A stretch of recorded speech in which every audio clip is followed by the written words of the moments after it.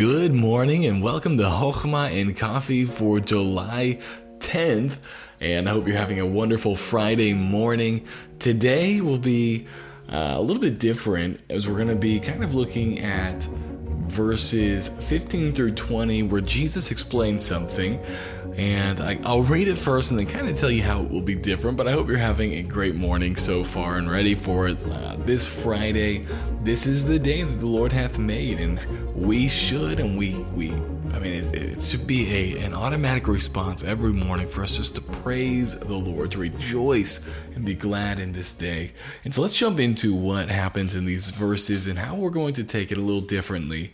So let's read verse 15 and we'll read all the way to verse 20, and it says this: Then answered Peter and said unto him, Declare unto us this parable.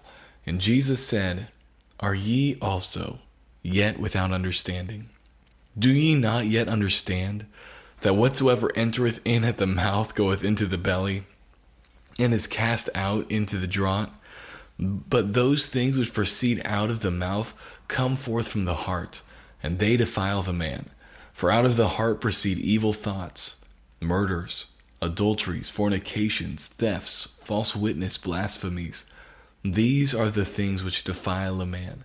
But to eat with unwashen hands defileth not a man. Now, if you followed the last few of our episodes, you'd realize this is kind of a conclusion to a story, and we've already talked about the meaning of that parable. But I want to focus in on verses 15 through 17. And Peter says, Jesus, can you tell us what that parable meant? And Jesus looked at them and said, Are you also yet without understanding? How do you not understand? And I find this as an encouragement, because oftentimes I can come to a parable and I can feel confused on the parable, and I can think, man, maybe I'm just not that good at Bible study. Maybe you've been there and you've come to a passage and you thought, man, I usually am pretty good at understanding, but there are these ones that just trip me up. Don't be discouraged. Peter was there just like you were there, and some of Peter's writings are in the Bible, and so don't feel discouraged, because there are parts of the Bible that are more difficult to understand. But what Peter did was what we need to do. He went to Jesus and asked him to help him understand.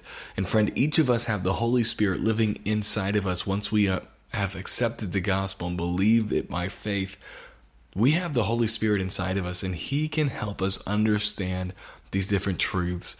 Now, it may take time and meditation, but give Him that time and give that meditation and allow the Holy Spirit to help and to teach you what the Scripture means.